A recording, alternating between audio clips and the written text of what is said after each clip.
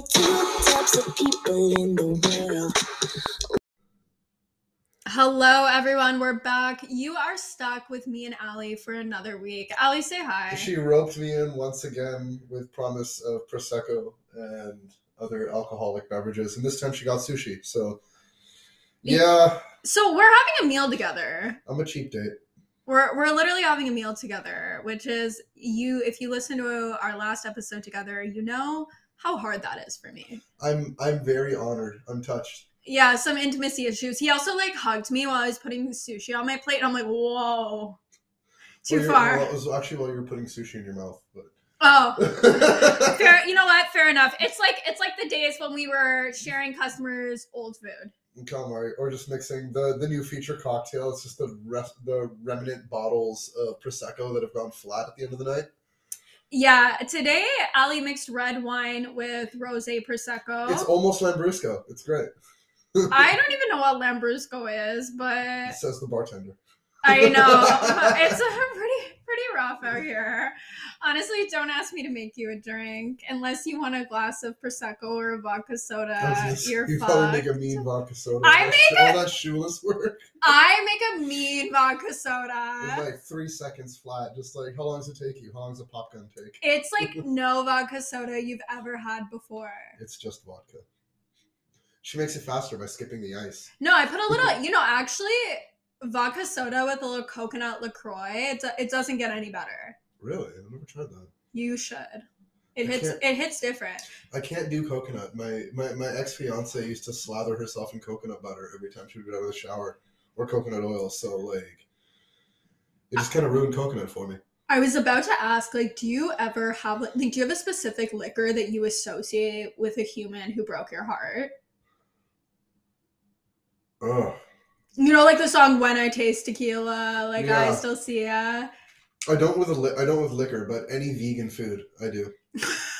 You're the vegan food reminds you of that bitch. Well, yeah, but so it's funny. There's a situation. So the girl I'm with right now, her ex, she wound up leaving her ex for me. It's kind of a messy story, but it was it all worked out in the end. We're all civil. We're all talking. We're all friends. Okay, wait. I think we need to fill the podcast in on the random day that you called me. Oh yeah, and you were like, "Will you come?" This was for the icebreaker day, the first time that the three of us are going to hang out, and I was like, "This is going to be incredibly painful." So I needed somebody with sass that can date for fun to double up, and I called Mackenzie, and then I got sick that day, so I didn't go, and then it just never happened, and then we wound up finding our solace. Yeah, over the phone. Oh, for anyone confused, Ali asked me to go on a date with his current girlfriend and her ex-boyfriend. That she left for me. That she left him for Ali. Yeah. Okay, wow, this is quite the love triangle. And I was like, I don't know why the fuck you would ever... I need a square. I don't know why you would go out with the two of them to begin with. That's not a normal thing. Because they used to be my neighbors. But why does she need to speak to her ex though? Well, no, because they had a long relationship and it's lasting, and I mean that's that ties into my whole vegan food parable, which is not a parable, my whole vegan food analogy. I was living with that vegan girl when my now girlfriend was neighbors with her ex-boyfriend that she left me for. You love the fucking drama. I don't, but the thing that kind of is a little gut wrenching to me, I guess, is that they're still civil and friendly, and I'm civil with him as well and friendly. And when I first got together with this girl, her ex called my ex, so we used to be neighbors. Sorry if it's hard to keep track of. It is. Yeah. Okay, so her. Okay, wait. Let's not get into all this details. But so the whole point is my ex fiance that I went vegan for 6 years. Raised her nephew to the point where he called me dad a couple times. Okay, but has nothing nice to say about me and nothing. Yeah, but positive at all. That's just life. But that's 7.5 years. Okay, but whether you have something positive or negative to say, do you think is there a spot for your exes in your life? Because this wasn't even in the things I wanted to talk about, but somehow it's come up. And for instance, I have nothing but amazing things to say about my ex-boyfriend. But should we ever speak again? No. Well, that's He's out of my life. I'm not saying we need to speak again, but what I'm saying is it's kind of gut wrenching to know that that's like there's that negative a connotation with the way things ended with us that she doesn't feel like nothing was learned, nothing was gained, there's nothing good. You don't know what she. From this, everything I've heard has just been nothing but negative, and I mean, she stole all my stuff and threw out all my baseball stuff, so fuck her. Yeah, I mean, like, I just feel like you need to move on, and I find it. Oh, I've moved on plenty, but no, not you, but I just mean anyone who goes through a breakup, and like, how do you feel about your current girlfriend still speaking to her ex? I don't mind. I don't care, because for me, if something were to go south, if things were to go awry with me and my girlfriend right now, I'd like to know that there was still something gained from it that's positive and builds into your life, as opposed to just saying this has all been like one big fucking disaster after another. Yeah, it's very interesting to me because I'm not a controlling person. I don't know how I'd feel about someone still talking to their ex, but I mean, I think my last relationship, like, he had friends who were girls, or like, but well, I don't know how I feel about like you're still that trust friends with your. Yeah, I mean, I guess I just wouldn't really think too much about it, but I don't. It's an interesting topic. I still don't really know like where I stand on it. It'd probably be situational. Exactly, and like situationally right now, I'm okay with it, and in fact, it makes me happy that she's not a spiteful, vindictive person towards her exes, because I could be your ex one day, right? Yeah, this is such an important thing, the way someone speaks about their exes. That could very well be you. More than likely, that's going to be you one day. Well, I mean, I think it's okay to have negative things to say, but it kind of depends. You can always tell when it's like thought out, like, oh, you know, they had this problem and this is where, but when it's like they were evil, or like they were. When you make your ex out to be a villain, you are removing all of your own personal responsibility from the downfall of the relationship. Yeah, because you are saying this had nothing to do with me. This was all them. Yeah, because I think when you go through any breakup, like, any sane person should be able to look at their good qualities and their bad qualities. Don't be sad it's over. Be glad it's happened. Take something from it. If you take nothing from it but negativity, then you're the true fool, because you've gained nothing from this period of time. On that note, let's get into the actual fucking episode. Hey. You know what? Write down the cliches. All right, so let's talk, you know, the elephant in the room, so to speak. Emotional availability. Or unavailability. Always being the elephant in the room. So, I know a myriad of women that are emotionally unavailable, quote unquote, but they're seeing 6 guys at the same time. Sleeping with some of them they're just like kind of friends with, and then like, you know, fool around, like hand job, high school makeout buddy kind of thing. But they're like, oh, I'm emotionally unavailable, so I just do this. And then there will come the time when they want to be emotionally available because they really like somebody. And then they think they can just turn it on like a fucking switch. It's so interesting because even in my period of emotional unavailability, I would gravitate towards like situationship type things. And sometimes I would see, you know, everyone knows the 2 guys in the same building story. But I would kind of focus on, like, I'm always driven towards connection. And I think most humans are. And even when I was emotionally unavailable, I wasn't like, I can't have sex with someone I don't know, I don't like. People are not porn. You can't just close the window after while you continue to feel like you let down your mother somehow.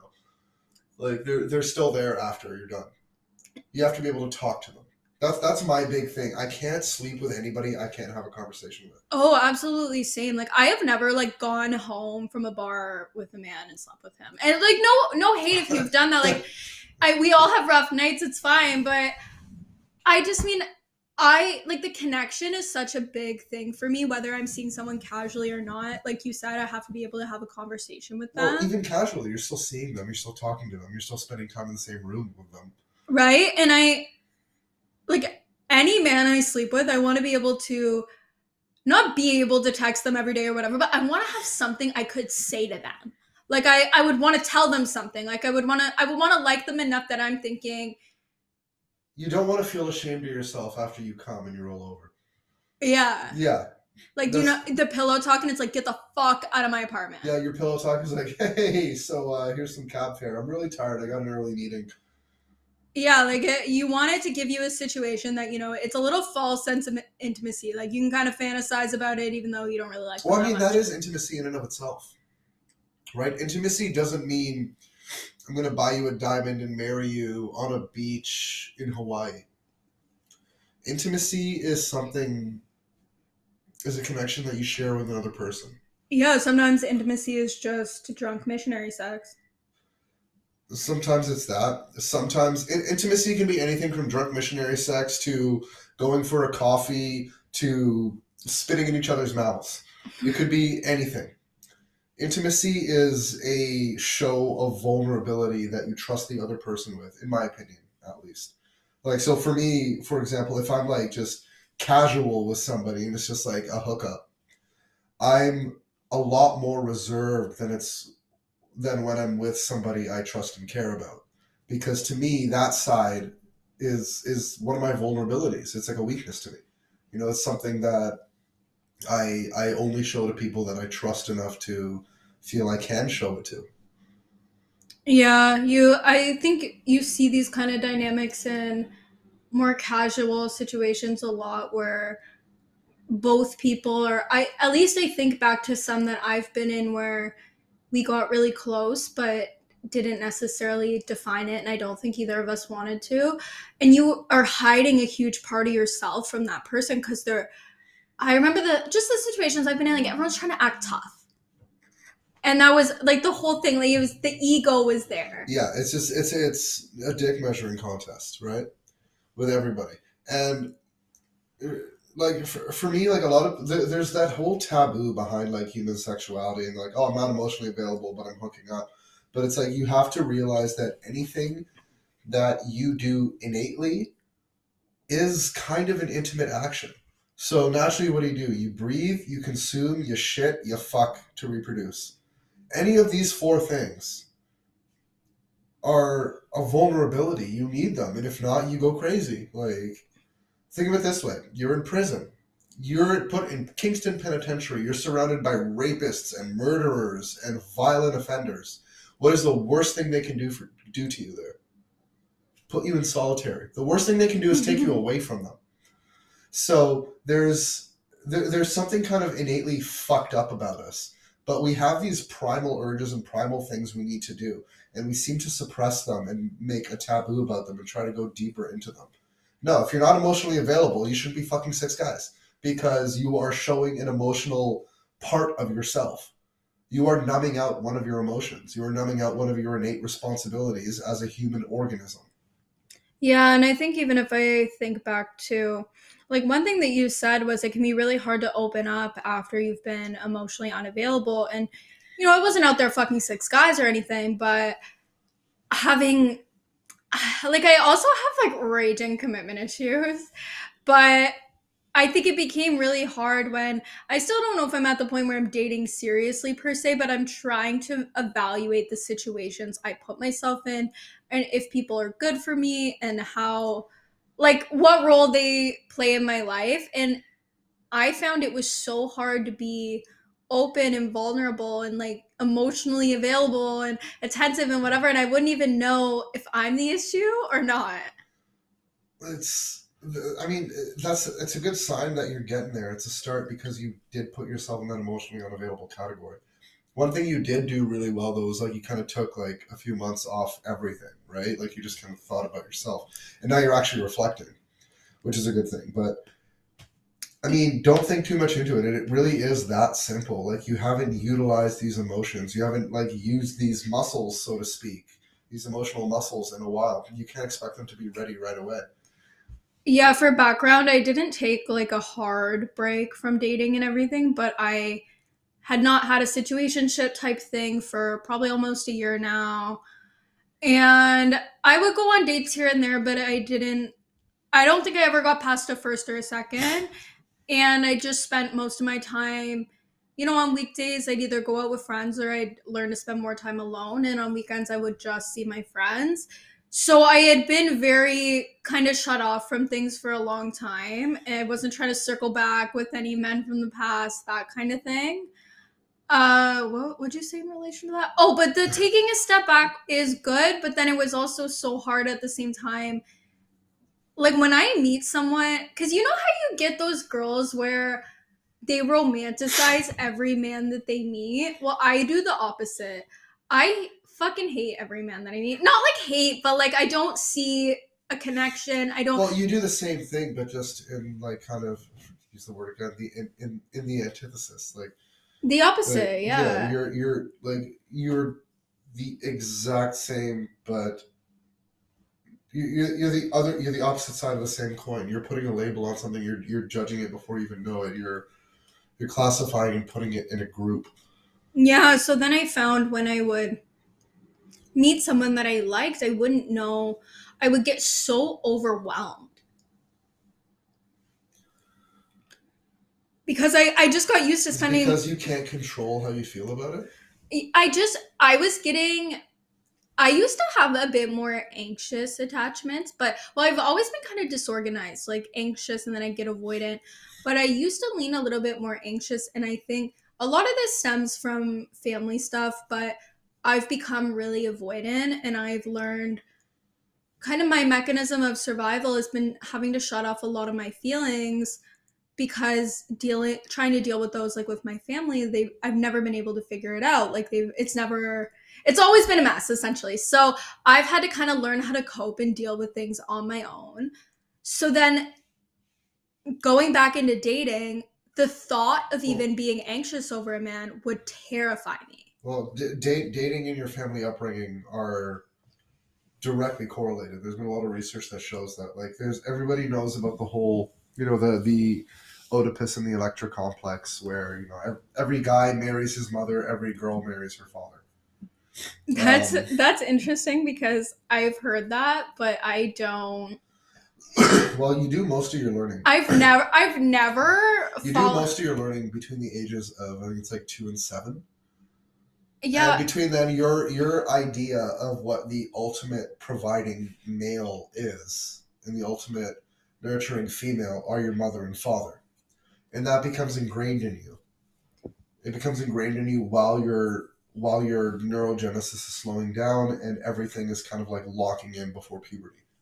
Like, so these are really old innate memories, like the way your hand is positioned when you wipe your ass. That is something you learn when you're potty trained, and you do it the same way. Okay, I don't know where you're life. going with this.